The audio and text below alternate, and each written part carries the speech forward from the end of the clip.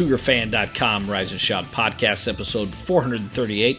Get all of your BYU sports news at CougarFan.com. Sports news like maybe them adding a game. We're doing this on Monday night, so if they add a game later, this podcast is useless. Nobody is going to be interested in anything that we say for this entire episode if a game gets added tomorrow. Nobody's going to care. People should care about basketball. People should care about basketball. I agree, and people generally do. But when there's big football news, it's always that. in November / first week of December. Well, how about this? We could always record a mini show later in the week to talk about that if we wanted. We could. I'm not promising we would. Could. But we could. I'm promising. It's highly unlikely, but that's a thing. Sure. We did it one other time. What was the news? I remember this. No, I think we were experimenting between, or did we just never do it? We talked about doing where we'd do a post-game show and then a pre-game show during football season and do twice a week. Did we ever end up doing that, or did we just talk about it and never do it? We might have done it one week. I feel like we did it one week. That's stupid. You know who would know? Sweeney would know. Sweeney. Maybe. Anyway, Matt, you watched a Christmas movie per my recommendation this weekend. Tell us more about it. I did. So Thanksgiving evening, we were looking for some good family fare, and we turned on Klaus, the Netflix movie, the Netflix original animated movie. And? It was amazing. The kids all loved it. I loved it. Well, actually, let me take that back. My daughter, who is 12, was too cool for the rest of us, so she didn't watch it. But everybody else loved it. A 12-year-old who's too cool for the fam. I've never heard of such a thing.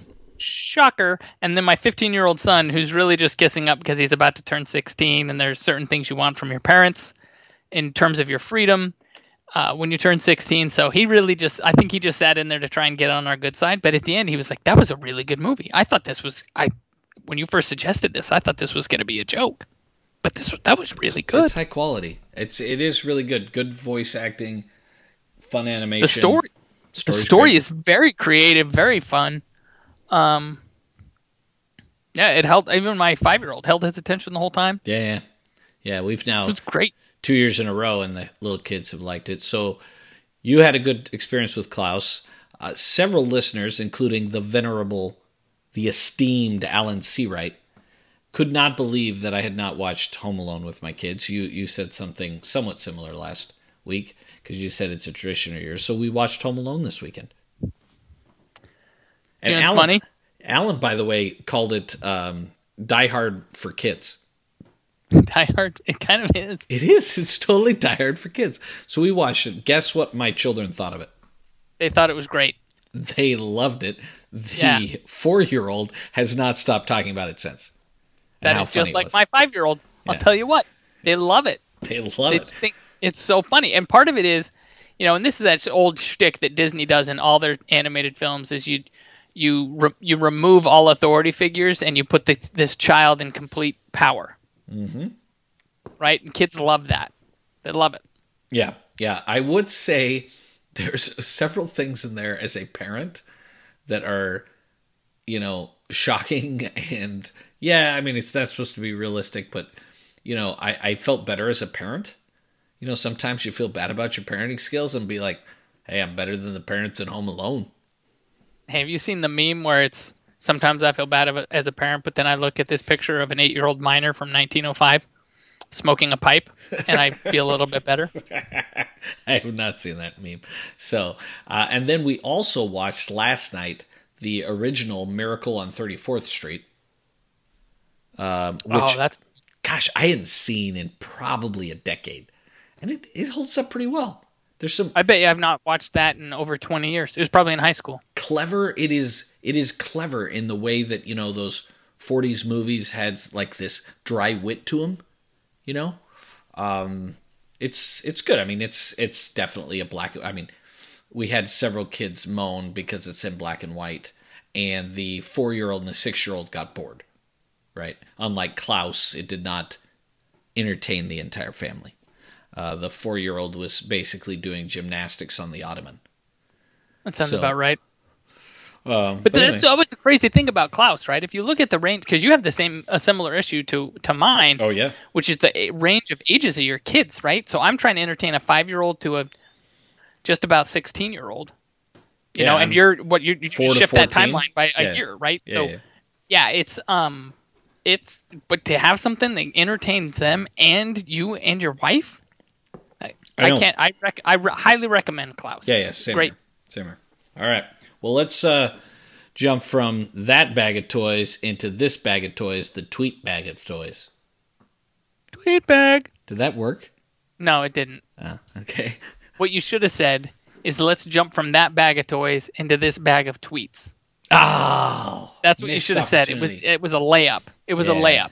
No, I don't know if it was It's a like layup. you It was tripped more like on your a- way up. No, You that tripped. was more like a floater. It wasn't a Like layup. no, the ball didn't even hit the backboard, dude. Like you tripped, the ball went flying. It was a yard sale. The ball's this direction. You came out of your shoes. All right. Well, we only got one football question today. Everybody went basketball per my request. So, and this one comes from Justin Sweeney. Sweeney. That's at Justin D. Sweeney on Twitter. And of course, you can tweet at us at BYU_Rice Shout. He says, blackout. Thoughts? I personally love the look. In 2020, I'm fine with whatever they want to do to make the season fun. But in general, blackout should, in my humble opinion, your opinions are rarely humble, Justin, be every couple of years. Huge games, at night, ranked opponent, etc. Can we burn the Navy unis yet? Hashtag tweetback. So Matt, we both love the blackouts, right? I love the blackouts, and I loved the basketball team wearing them the other night. Yeah, I think the blackouts are great. I would wear them more frequently than Sweeney is suggesting here, but I think they're great. Yeah. Yeah, I somehow deleted by accident the question we had gotten like a month ago about the unis. But here's the thing for me. I want royal tops, white bottoms, royal bottoms, white tops, right? And then I occasionally want to wear a royal helmet. I know that's controversial. Some people don't like that idea. And occasionally do the blackouts. And then you can still do the all whites or the all blues, since all that means is you're just swapping, right? That would be fine with me. You could do, I guess, occasionally other things, but and just get the blackouts for every once in a while, and then have a throwback navy with a bib. Only if you do a bib and some tan. Would it be cool to do the throwbacks with the bib and the tan? No, those jerseys should be burned. They should be never spoken of again. I think there might be. They were the some fun. worst. I think it could be fun. The worst. What about the tan without the bibs? Tan without the bibs. No, when it they did still have has the bibs. tan. No, it still has tan. That tan stripe was ridiculous. Especially on the jersey, the tan stripe down the side of the jersey and the under so the bad. armpit and It's down. so bad. Like, what was that about? It was so terrible. It was embarrassing. It was bad. It was not good. But there was a lot of bad at that time in college football, right? There was a lot of people trying to break tradition and do something different. Well, I remember when they did the ones, then they went to the tan stripe with like just the sleeves were a different color, so it wasn't a bib. That didn't make any sense. You know what? I'll tell you what I thought was cool and shocker. It was in 1998 when they had the black stripes. You remember that? Like the helmet with the blue stripe and the black stripes down either side, and the black shadowing on the numbers, and there were black accents. So what I would like to see, right? So I'm with you. You got royal jerseys, white pants, royal pants, white jerseys. Then you get the blackout jersey, but then I would do a white on white with the black accents. Now, yes. no. Now you're just being silly. No, I think it looks cool.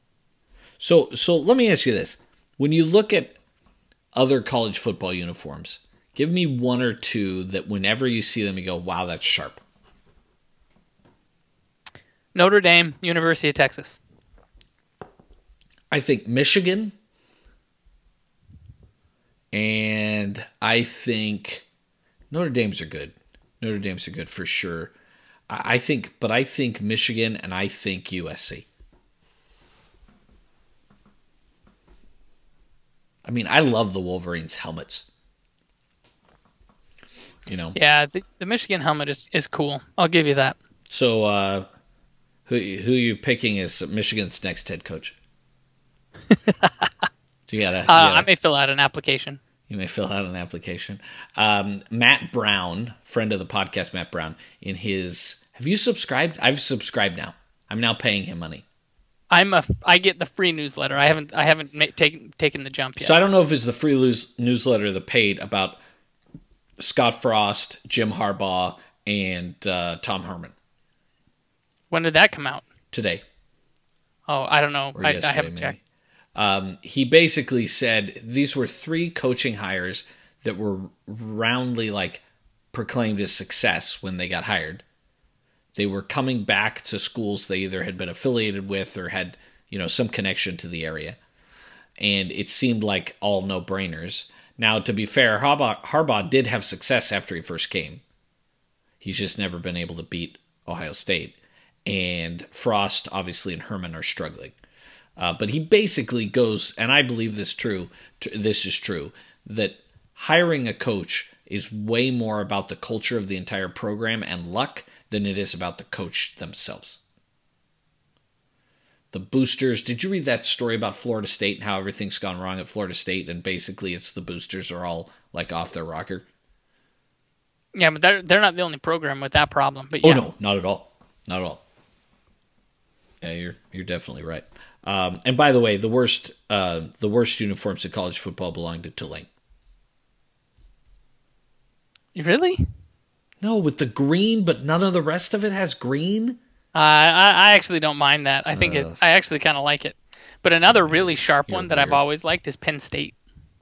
No, Penn State. But you know what Penn State? But you know what Penn State never does, and Texas never does? Anything different. Blackouts. They don't do anything different. Whiteouts. They've been wearing the same jerseys with the same combinations forever. Even Michigan has done a couple of throwback things. You got it, right, with the jersey. At minimum, I do love a good throwback. But if you look, at some of the stuff Tulane has done historically, which I'm just googling now, I don't know. I think it's a cool combination. It's unique. It's unique. So unique isn't always good. It's like when people are bluntly honest and insult everybody, and you're like, oh, well, at least they're honest. Well, that doesn't mean you can be a jerk, right? Honesty doesn't trump being a nice person. And also, uniqueness does not mean that your jerseys aren't terrible. Oregon has unique jerseys. Did you see the Michigan State ones this Saturday? They won with them. But that's not the first time they've broken that atrocity out. That's just gross. Absolutely gross. And I know Gary Payne is super excited. He loves when we talk about jerseys. So, sorry, Gary, that's it. We're going to move on to our Y Mountain this week, which is men's basketball. So we have some questions. The first one comes from our brother Don. Brother Don. At DP Mangum. He says, how excited should we be about this basketball team? How much does the loss of Baxter hurt? Is a fried donut like a cougar tail really a chimichanga? I'm not even sure what he just asked on the last one. We'll get to that in a second. Matt, on a scale of 0 to Jimmer, how excited are you for this basketball team this year? Oh, on a scale of 0 to Jimmer? I am... Oh, man, I'm drawing a blank on the guy's name. Well, I had a really good one for this. This is super lame and not very exciting. Okay, can you describe who the guy is? And we'll help you. I'm going to say I don't even remember. I'm going to say I'm Rafael Araujo excited. Because I'm a special kind of excited here about this one. I was going to say I'm Tyler Haws excited. And Tyler Haws was a great player at BYU, but he wasn't, Michael Smith or Jimmer or Danny Ainge, right? Right. So yeah, I'm with you there. How much does the loss of Baxter hurt? Oh, I think that's a big deal. Well, I mean, think of it this way, right? Baxter was, I thought, going to be potentially might have been the second best player on this team. He had the potential to be. Probably was realistically more like fourth on this team, right? We won't know, but I mean, he played very well in the first two games, and obviously his freshman year he had looked very good. I think it hurts a lot. I mean, everyone was talking about how deep we are. I don't know if we'll get to that in a second. I think people are overstating that a little bit, but it's a big loss. 1 to 2 wins? It might be a 1 to 2 win difference. I think, I think you were looking to him to play a very significant role on the team this year. And I'm not, there are several comments in here that we'll go through where people are talking about depth. I'm not sold on the depth. Yeah, but I don't care about the depth. You just need 8 guys, right? They played 8 guys last year, and we won a bunch of basketball games. You don't need 12, right? You need 12 if you have injuries, but you don't need 8 to win a basketball game. 12 to win a basketball game. You're not going to play 12 guys anyway, which we'll get to here in just a moment. All right, next. Oh, and is a fried donut like a cougar tail really a chimichanga? I don't know what he even is asking. Is he saying that a cougar tail is a chimichanga? I believe he's insinuating that a fried cougar tail is a chimichanga, but the only thing they have in common is the fried dough. So not everything that, because the cougar tail is not filled with anything, correct? It's like a giant maple bar essentially. Yeah, no. So I don't. Come on, unless you're, I don't know what you're topping your chimichangas with, Don, but I fail to see the comparison. Maple chimmies. But you know what Don does remind me of here? What does I haven't had a good chimichanga in some time. I can't say that I've had one in several years, for sure. There's a restaurant by my house. It's a good restaurant. Good chimichanga place? Yeah, I had a chimichanga there once. I think I've taken you there before. Which place is it? Alicia's. Oh, yeah. I've been there like twice. Yeah, and I think Don and I have double dated there before. We've go triple dated, I think. Yeah, didn't we go with when Kathleen and I were there last in November last year? I think that we did. Back when the world wasn't weird? We actually went to restaurants. Yeah, and like did triple dates and sat inside. Yeah, all that weird stuff that we used to do. Yeah, man, sitting inside in a restaurant. Like, I don't even know if I can do it right. I don't even know if I can do it anymore. What do you do? So I had a friend at work today who said he had to meet with a lawyer for something outside of work. And he basically said that the lawyer said, well, you're welcome to come in to the office. So he decided to go into the office, and he said it was really weird. It was like almost uncomfortable to go into this guy's office, despite the fact that it's just the two of them. They could easily social distance.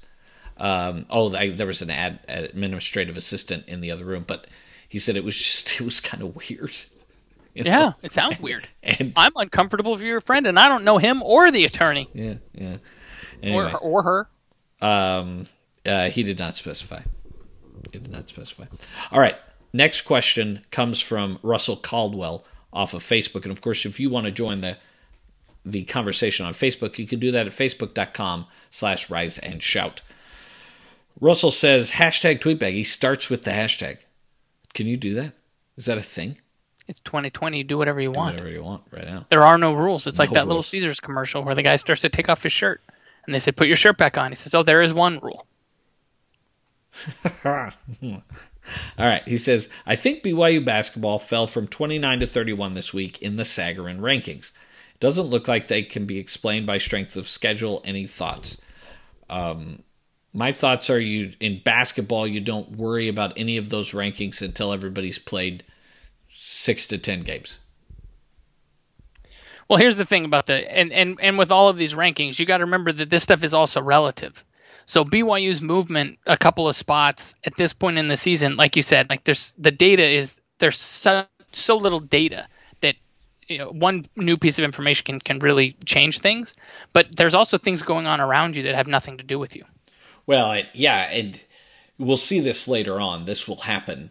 BYU will score a win early in this season that we think is a big top 50 win, okay? And then that team's going to end up not being a top 50 team. Right. So the win counts for a lot now, and as that team loses later, we've seen this over the years, that over time you'll see a move where you may have 2 wins that week and you go down, but that's because the big win you had, they just lost 2 games to mediocre opponents. So I would say I wouldn't get too worried about it right now. I mean, in the Massey combined rankings, BYU's 50th right now. And I feel like that's really the story for us today, given the information that we have in front of us. Look at these rankings. I believe we're somewhere but probably in between those 2 numbers. And so, and that's about, and that's kind of what anybody looking at the season might have eyeballed and come up with. And that's at this point all we need to be. I think top 30 is too high. Honestly, I think you're waiting. I'm not a big fan. I know they all do it, and eventually that falls out, right, of the algorithm in most of these rankings, your preseason projections. That's the other reason I like to wait till 6 or 10 in, is because then that preseason projection is either out of the algorithm or it is a very small part of it.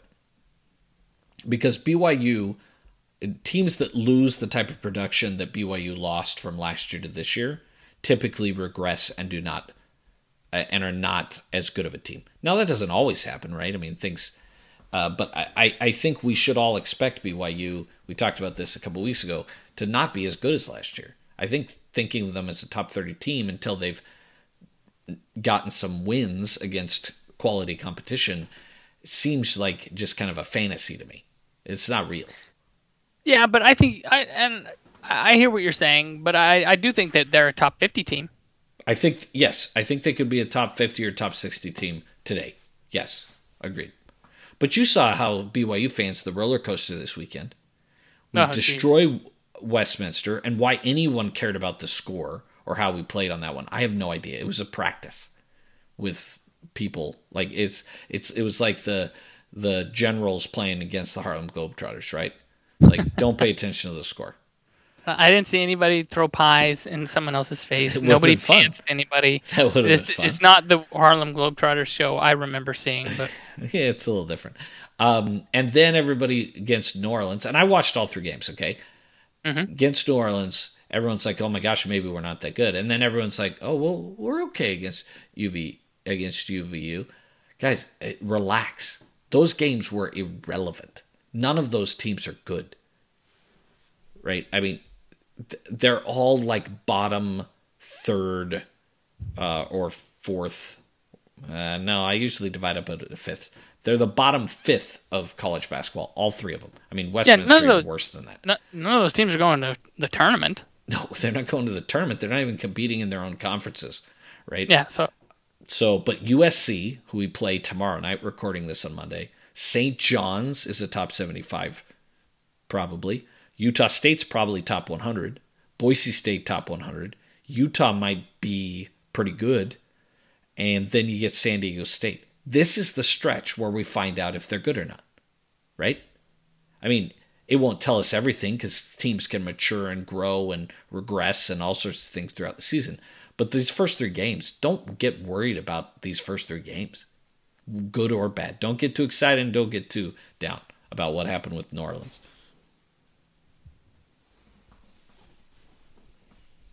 I've left you speechless.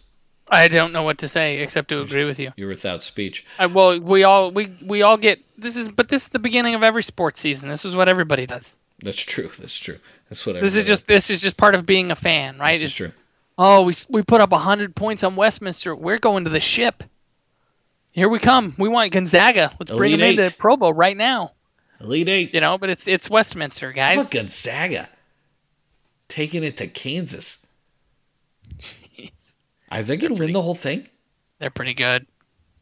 I mean, if we're going to start overreacting, I'd overreact to that. Well, if you go to the Massey composite rankings, oh yeah, they're one almost completely across the board. Yeah. I mean, they're just, it's silly. Silly. All right, Sweeney has his second question of the day. Ooh, double dip. Hoops. This team is deep, but no alpha dog yet. That could take over the game. Lots of talent on the floor that likes to pass the ball around. Barcelo seems most likely to take that role. Thoughts? Who's taking the clutch shot Yoli or Haas would take last year? Matt, who's taking that shot? Barcelo. I think it's Barcelo. I think the alpha dog is clear. I think, we'll see. Things will evolve throughout the season. Again, they played 3 bottom feeders, but I think he is the guy. I think he is the guy. No, he is the guy. He's definitely the guy. He's averaging 21, 6, and 3. That's something. That's something. Matt, the deep thing. You had something you wanted to say about their depth. Well, I'm trying to figure out what is the data that everybody's referring to that gets them so excited about this, about the depth. Because we played 12 guys, 14 guys against terrible competition, I think. But that's kind of it, though, right? I mean, I don't know, man. I mean, I see. I am pleased with Colby Lee and Caleb Lohner. What happens after that? I feel like you've got some utility guys that can come in and plug.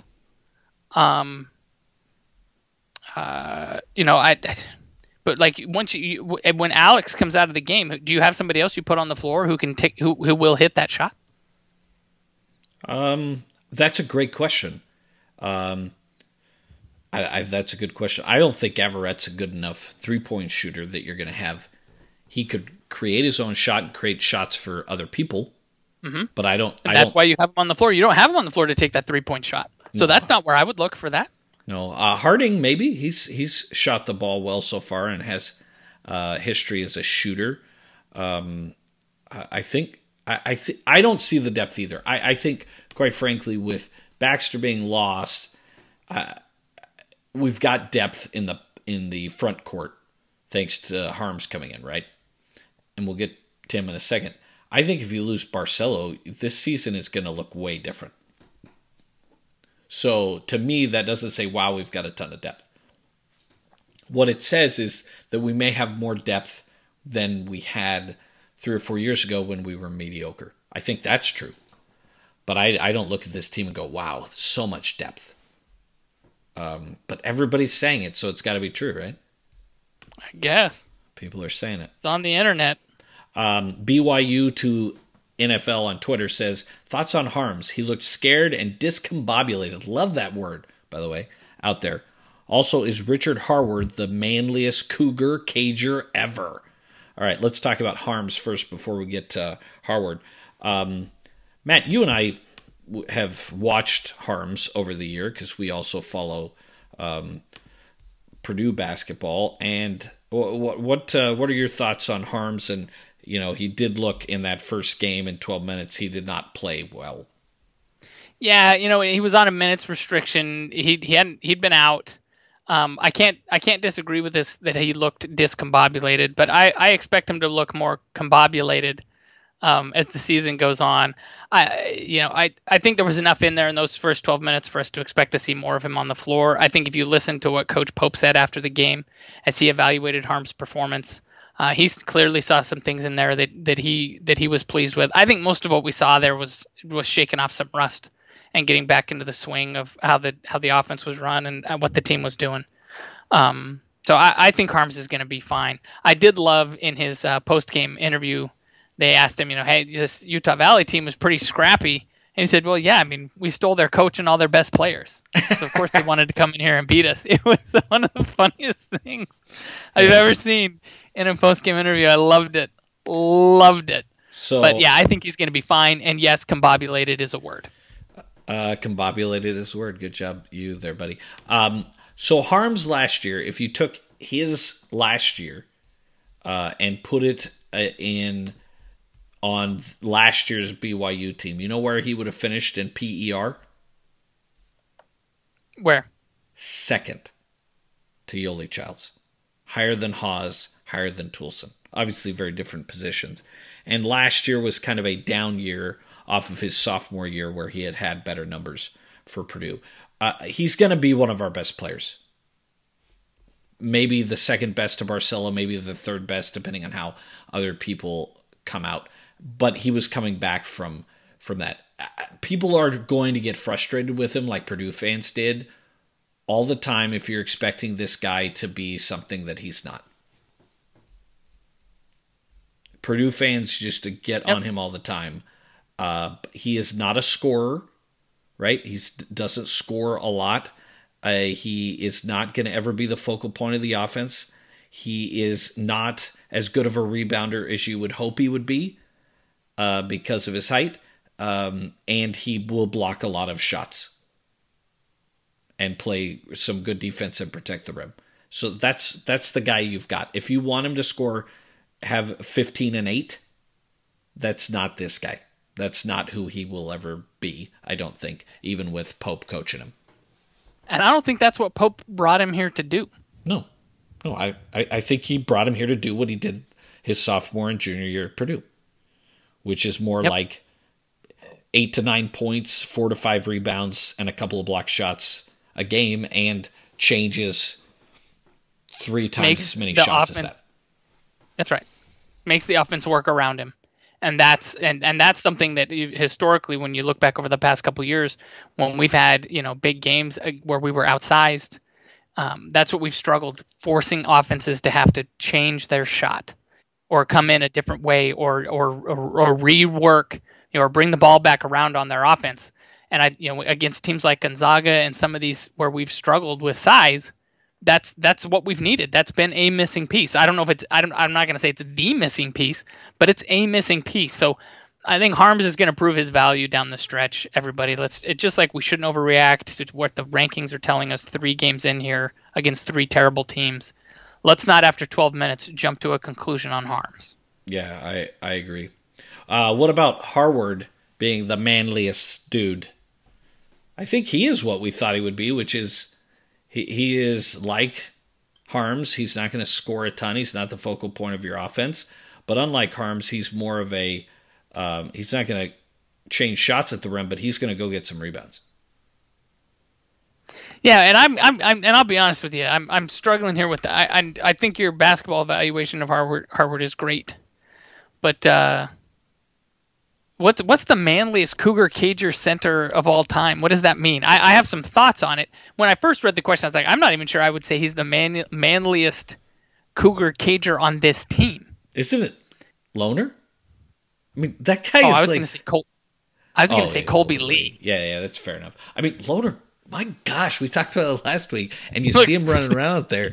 He's like freaking Thor.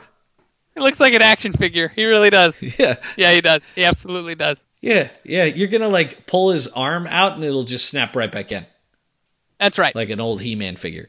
And he can, and it's just like his strength knows no bounds. Like he can do whatever. But when I look back historically and thought about tough players that we've had in here, and I made a comment about Araujo earlier today, but one guy that immediately came to mind when I read this question and I went back and read a little bit on him today was do you remember Brett Jepson? Oh yeah, I remember Jepson. Late 90s center, about the same size as Harward, 6'11", 250. Out of New Mexico. Now the famous thing with him obviously is, and I was at that game against Arizona when he took that cheap shot to the head. Oh yeah, I remember coming down the court. I mean, that essentially ended his career, right? He had a concussion, never really recovered after that, and didn't come back and play the next season. Oh, I'd forgotten about that. I remember watching that and just being sick to my stomach. Right? He's just laying there. I mean, he was out cold. And he's just laying there on the ground. I mean, it was a physical game. They've been pushing on each other and John a little bit, but this guy just Edgerson, whatever this guy's name is out of Arizona, just completely outside of the play coming down the court, just wrecks him. And anyway, but you look at this Jepson guy though. Other than that, I mean, that guy was a big, tough dude. I mean, this was a guy that after he finished high school, the summer between high school and college, he worked in a refinery on the Navajo reservation. Whoa. You know, like this is an 18-year-old kid in a refinery, right? Like he was tough. Like that was a tough, manly dude. Yeah. That Brett Jepson was. So when I read that question, that's where my mind went was back to watching him play that 1998-99 year, at least until he got hurt. Well, Araujo comes to mind, obviously, as a tough basketball player. Greg Kite and Fred Roberts in the 80s come to mind. Nate Austin. Yep. Tough big Nate guy. Austin was good, yeah.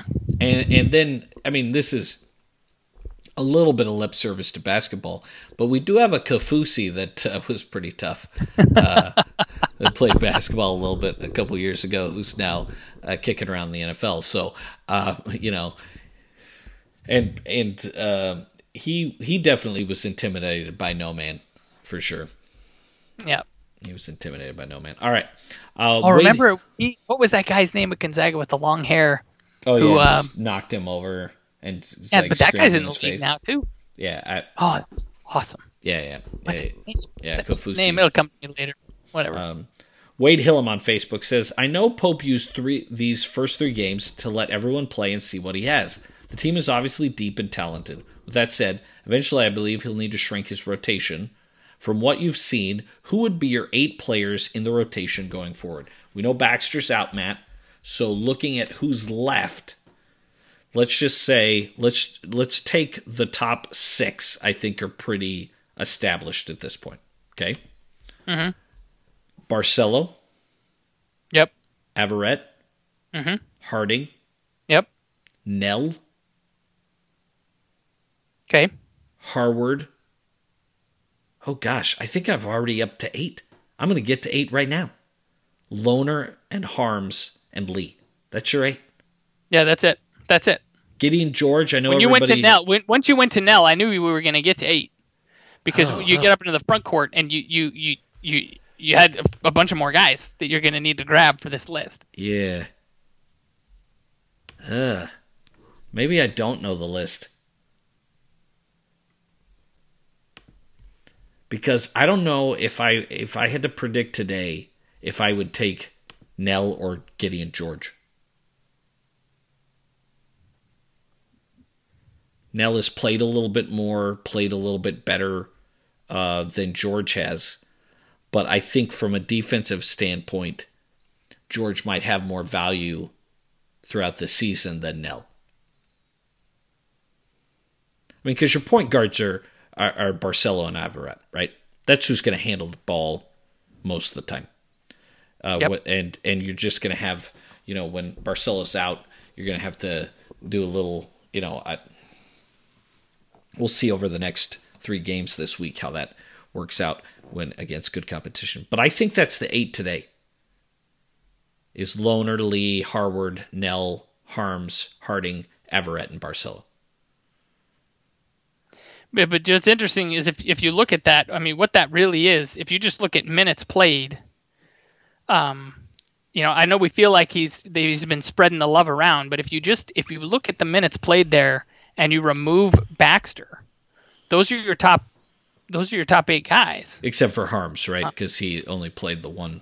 Well, and you have to assume that Harms gets more minutes. Yeah. Earlier, right? Yeah, that's why I think, again, we've got 8, and that's what you need. We had 9, and Baxter was gone. So maybe you had 10 with Gideon, right? So you had 10, you're down to 9, you're going to play 8. But I don't think we've got 12 guys that could play at a high level in college, do you?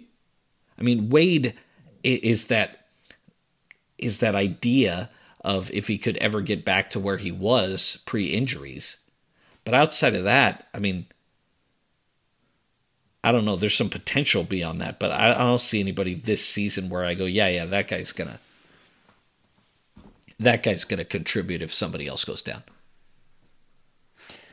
Yeah, I'm saying this goes back to this whole thing about depth. I think if you want to talk about a team as being really deep, you've got to be able to get to 10. And with Baxter out, and let's just say the jury's out on George, Because I think in terms of production, what George could bring you in terms of rebounds and some other things could be valuable. Sure. So maybe you get to 8 or 9, but I think especially now with Baxter out, you don't get to 10. Yeah. And so that's, to me, that's when you can say a team is really deep. If you want it, like I think 7 or 8 is table stakes if you want to be competitive. Yeah, right. For sure. Especially in tournaments and down the stretch, because you can't do it with 5 or 6 guys. We've seen it. We know that. We've watched BYU teams try and do it. And it doesn't. In the long run, you don't get there. Yeah. So do I think we're deep enough? Maybe, right? Because I think we've got a good list of 8. And maybe 9, depending on how a couple of these guys like Wade or George shake out over the course of the season. But yeah, we're not 10. And can we have Harvard not shoot any free throws? Can we have a designated free throw shooter? I don't think that's how that works. Have they gone? That's how the rule works. This is not quite the Harlem Globetrotters. Because if you look at our team, free throw shooting percentage, you might be concerned. But really, what we're talking about is Harvard. Jeez, right? Guy. We've missed 22 free throws, and he's like half of them. Yeah, but he's also taken way more than everybody else. Well, more. But that may be the season, especially if he continues shooting. Anytime he gets down low, if he continues shooting at under 50, they're going to foul him. Right? He's going to have to make some to change that. He may end up leading the team in free throw attempts. But you know what? I think it'll probably be Barcelo, but I hear you, and I share your concern.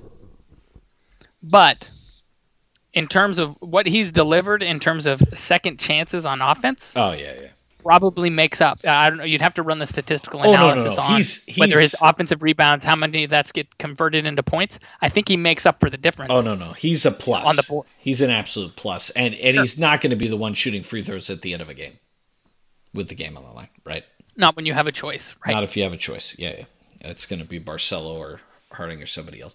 And if Nell keeps hitting... Not going to be Loner. No, probably not. If Nell keeps hitting three-pointers at the rate he is now, George is going to have a hard time getting playing time out of him, right? If he's shooting 45 to 50% three-pointers. Now, if he's below 40, then you got to really start thinking about the defensive value that George might bring on a athletic 2 or 3 versus what Nell brings, and that may be game specific too, right? Depending on the matchups and depending on how well Nell is shooting that day or week. So, predictions, Matt. It's time for predictions. They are scheduled to play 26 games this season. We have no idea. Seeing that college football is losing, a third or a quarter of their games every week. I think we can assume they probably won't play 26. Can we assume that? Yeah. Okay. All right. But let's assume for a second, go to fantasy land, pre-COVID land, and say they play all 26 of these scheduled games.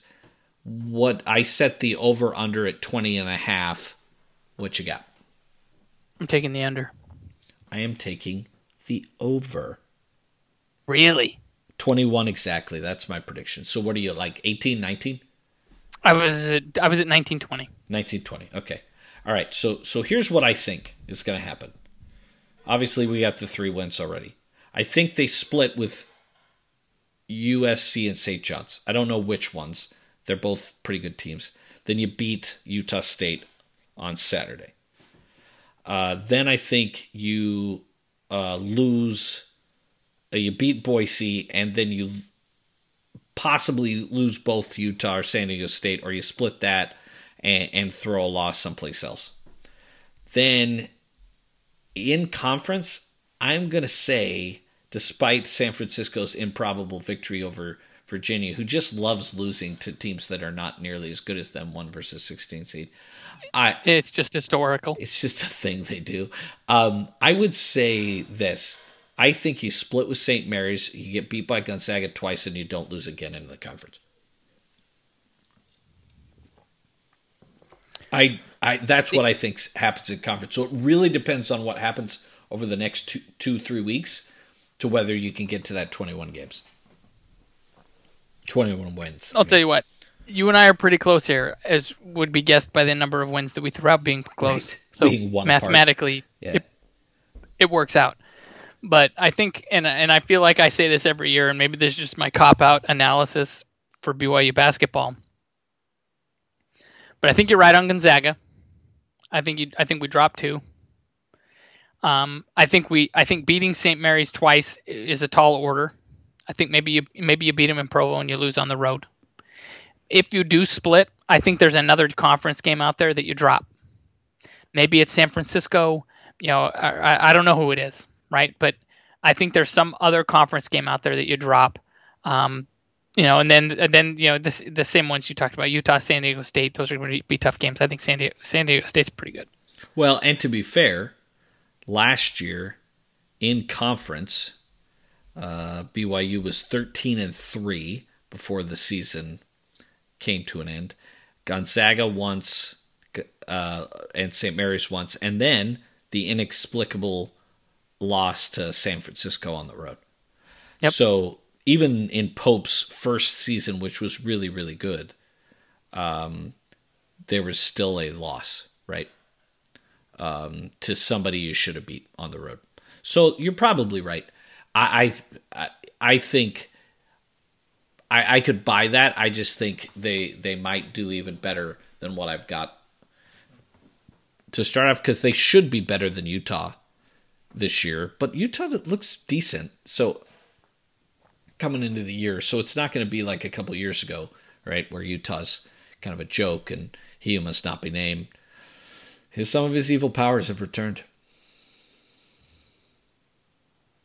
I think that Utah team's going to be decent. Yeah, they're going to be decent. But the best team we're going to play pre-conference is likely San Diego State.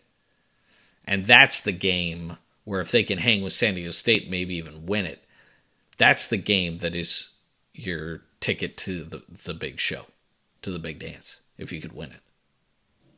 Yeah. That's a marquee win, right? The best chance we got outside of the 2 shots we'll have at the number 1 team in all of the land.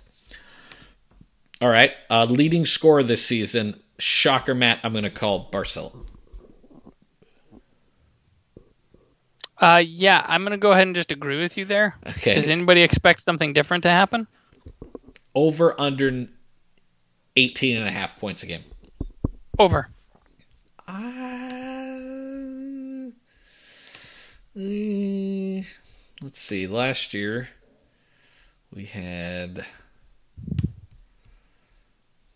I'd already looked all this up, and here I am looking it up again. And I'm going to take the under, just barely. I think we're going to have to spread it around more, and Barcelo's going to get shut down a little bit and become more of a facilitator in some games. Let's do leading rebounder. Last year, of course, you might have heard of a guy. His name's Jolie Childs. He averaged 8 per game. Leading rebounder will have over under 7.5 rebounds a game. 7.5 a game. Yes, sir. And by the way, it's Harvard, right? Yeah, and I'm going to say under. I'm going to say under, but just barely. I think you'll be close to that. Leading assist man last year, of course, TJ Haas led the team with 5.7. I'm going to go at 4.2 over under. Now I got to do math. I'm taking the under there, but that's close. I'm going to take the over, and I'm going to call that it's Barcelo. Oh, really? Yeah, not Averett. I'm calling Averett. I think Averett. Now they did a thing where they talked to his mom about how to pronounce it correctly, Averett, and right? I'm still getting it wrong. It's Averett. No, it's Averett. McCann messed me up from the games. I think they asked his mom, and she said it's Averett. Yeah, because in that first game weren't McCann and yeah, they were saying it Averett or something. No, they were saying it different. Each of them was saying it different, and I assumed McCann knew what he was talking about. See, that was your first mistake. Well, I mean, I'm just kidding. McCann typically knows what he's talking about. I'm just messing around. His partner typically does not. Oh, by the way, did you see Tavaneri bagging on him during the game? During the game, I did Tweets. not. Ouch. Basically, like, hey, they need a color guy that's actually played basketball.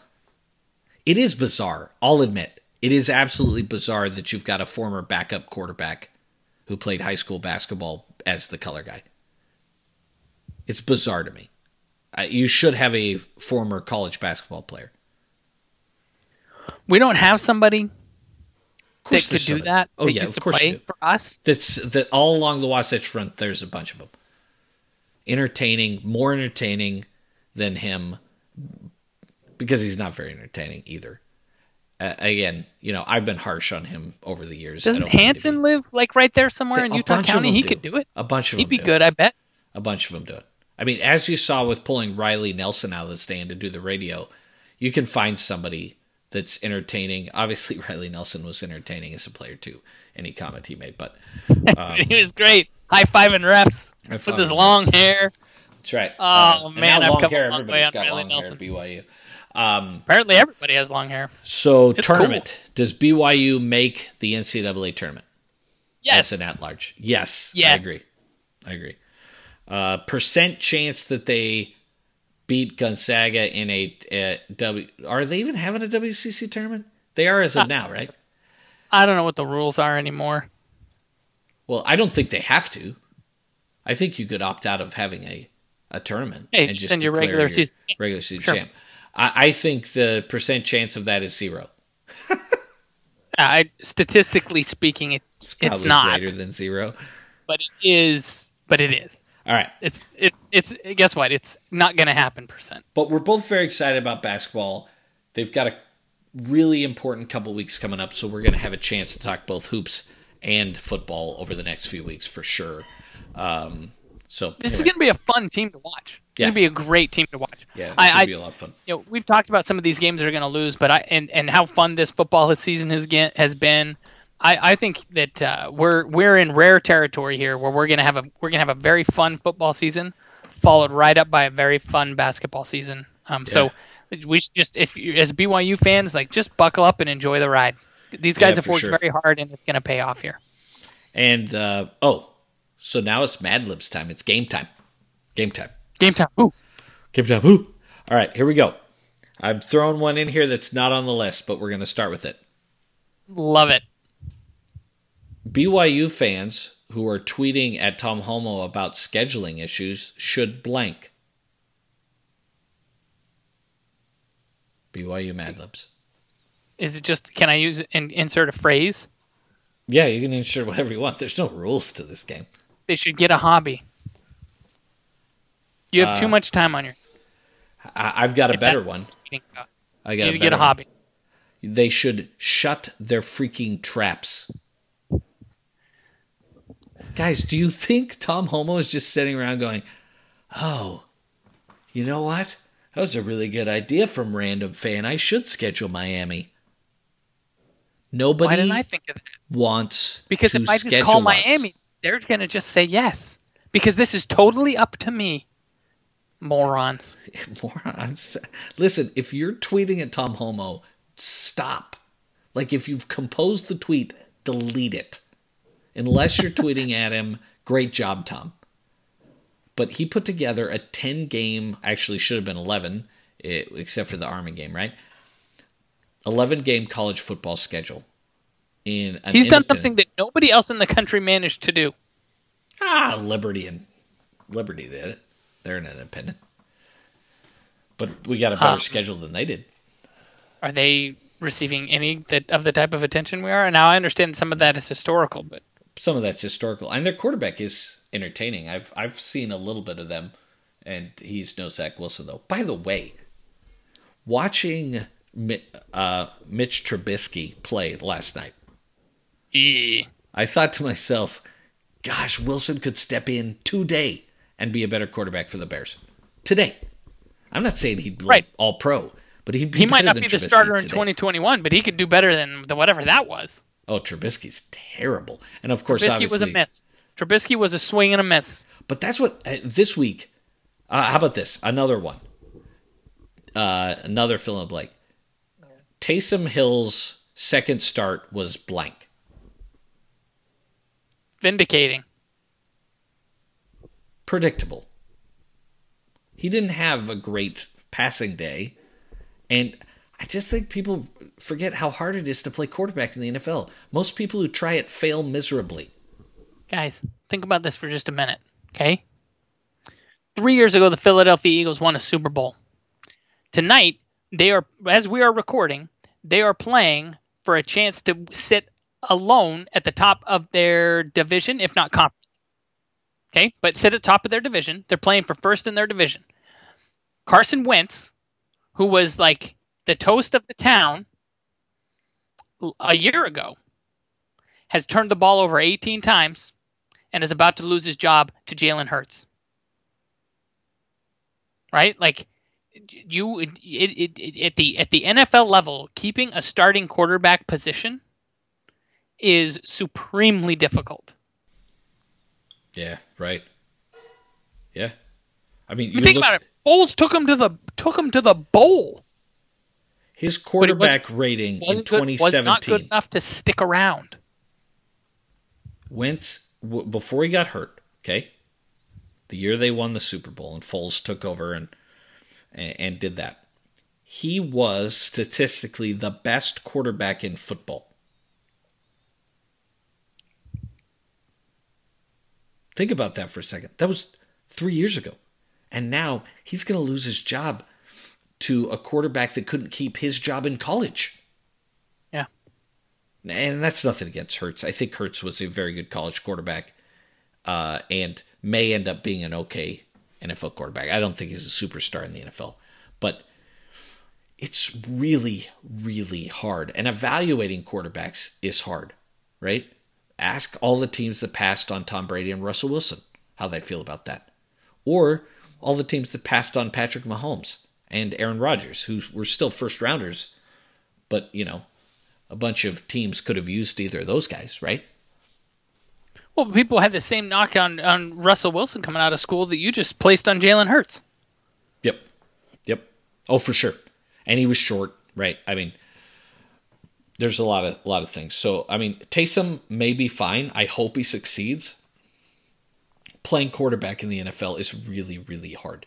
And he may not succeed. And that's okay. He came back, he got his shot, and I hope he does. I really do. And I think he can. I just think it's really hard. All right. The college football playoff will have blank teams from outside of the P5. Zero. Does anyone... Why do people think Cincinnati and or BYU have any chance whatsoever? They see those graphics from ESPN that give them a shot, and... What is this percentage likelihood? This is like these numbers you and I make up on the spot from what is the likelihood that BYU beats Gonzaga and all this. We just pull it out. It's 74.6% of all statistics are made up on the spot. It's true. That's a true fact. And so is that one. Like, what is the math behind that? Right? What is the computer? What's the formula to get to that number? It's meaningless. No team outside of the P5 is going into the playoff. It's not going to happen. The only chance, you and I talked about this at the beginning of the season when the Pac-12 and the Big Ten were sitting on the sideline. Then a non-P5 had a shot. I don't think a great one, but they had a shot just because there was the possibility of, you know, you have an SEC champ and an ACC champ and a Big 12 champ. And you may just have some awesome G5 school out there. And in that scenario, it's possible, not very likely, that you could sneak someone in. Now, once the Big Ten and the Pac-12 started to play, it went back to zero. Because as we saw last week, the reason BYU is ranked low, and we talked about this a little bit, but I don't think we got into it enough. The reason BYU is ranked low is because they don't want to give a second at-large bid to a non-P5 school. They contractually have to give one to a G5 school. They don't have to do anything for us. So by putting us low, it makes it so that when they exclude BYU from the New Year's Six, they can just say, oh, well, you know, they just weren't good enough. When really what it's about is handing Iowa State $25 million instead of handing us $25 million or 20 or whatever it is.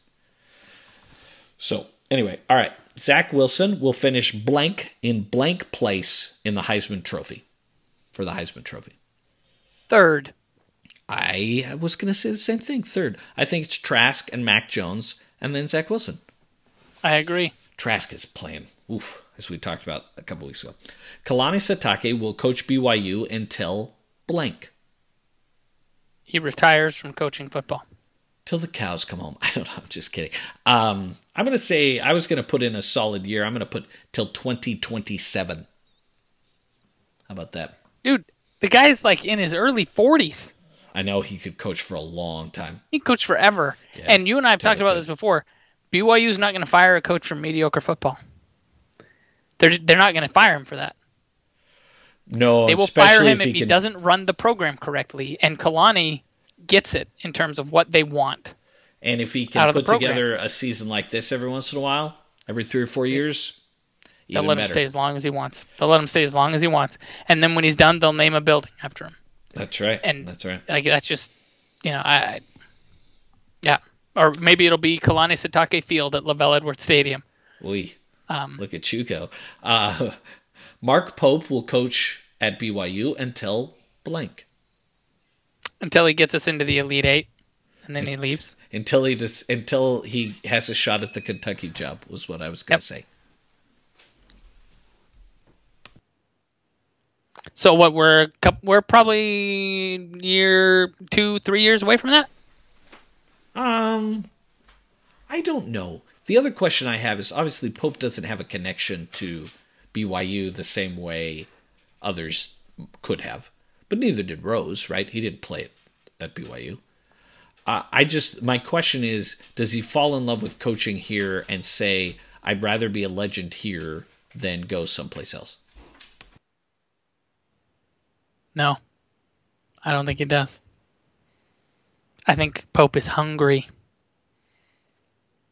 And I think Pope has dreams and ambitions that I think are going to supersede that. And I can't fault him for it. Yeah. Because I think he's capable of everything that deep down he wants to get out of his career. I think he is that I think he's that level of a coach.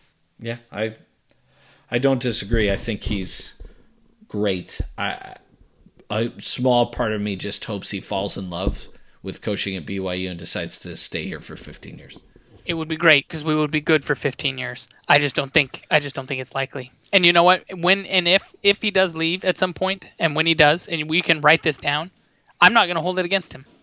No, I'm not going to either. And I will wish him all the success in the world where he's going. He's not Gary Anderson, right?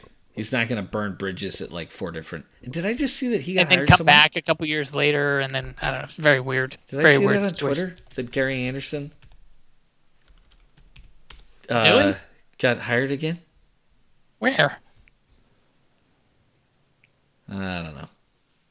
I think somebody was just like speculating that he will get another job on Twitter. That would be very weird. And if you Google Gary Anderson, you'll also find out that he has a namesake who's a dart champion. Huh. Oh, who knew? Good for him. All right. Well, anyway, Matt, that's the show. Again, this one might be irrelevant by the time you listen to it, depending on if there's any scheduling announcements. And we make no promises about a second show this week to discuss that. But if I'll make you a promise. What's that? It's very unlikely. But the good news is, if they do schedule one and they play this weekend, we'll talk about it on next week's show. We sure will. Because that's what we do. That's what we do. All right. Well, thanks everybody for downloading and listening. We hope you enjoyed this week's show, and we will catch you next time. Go Cougars.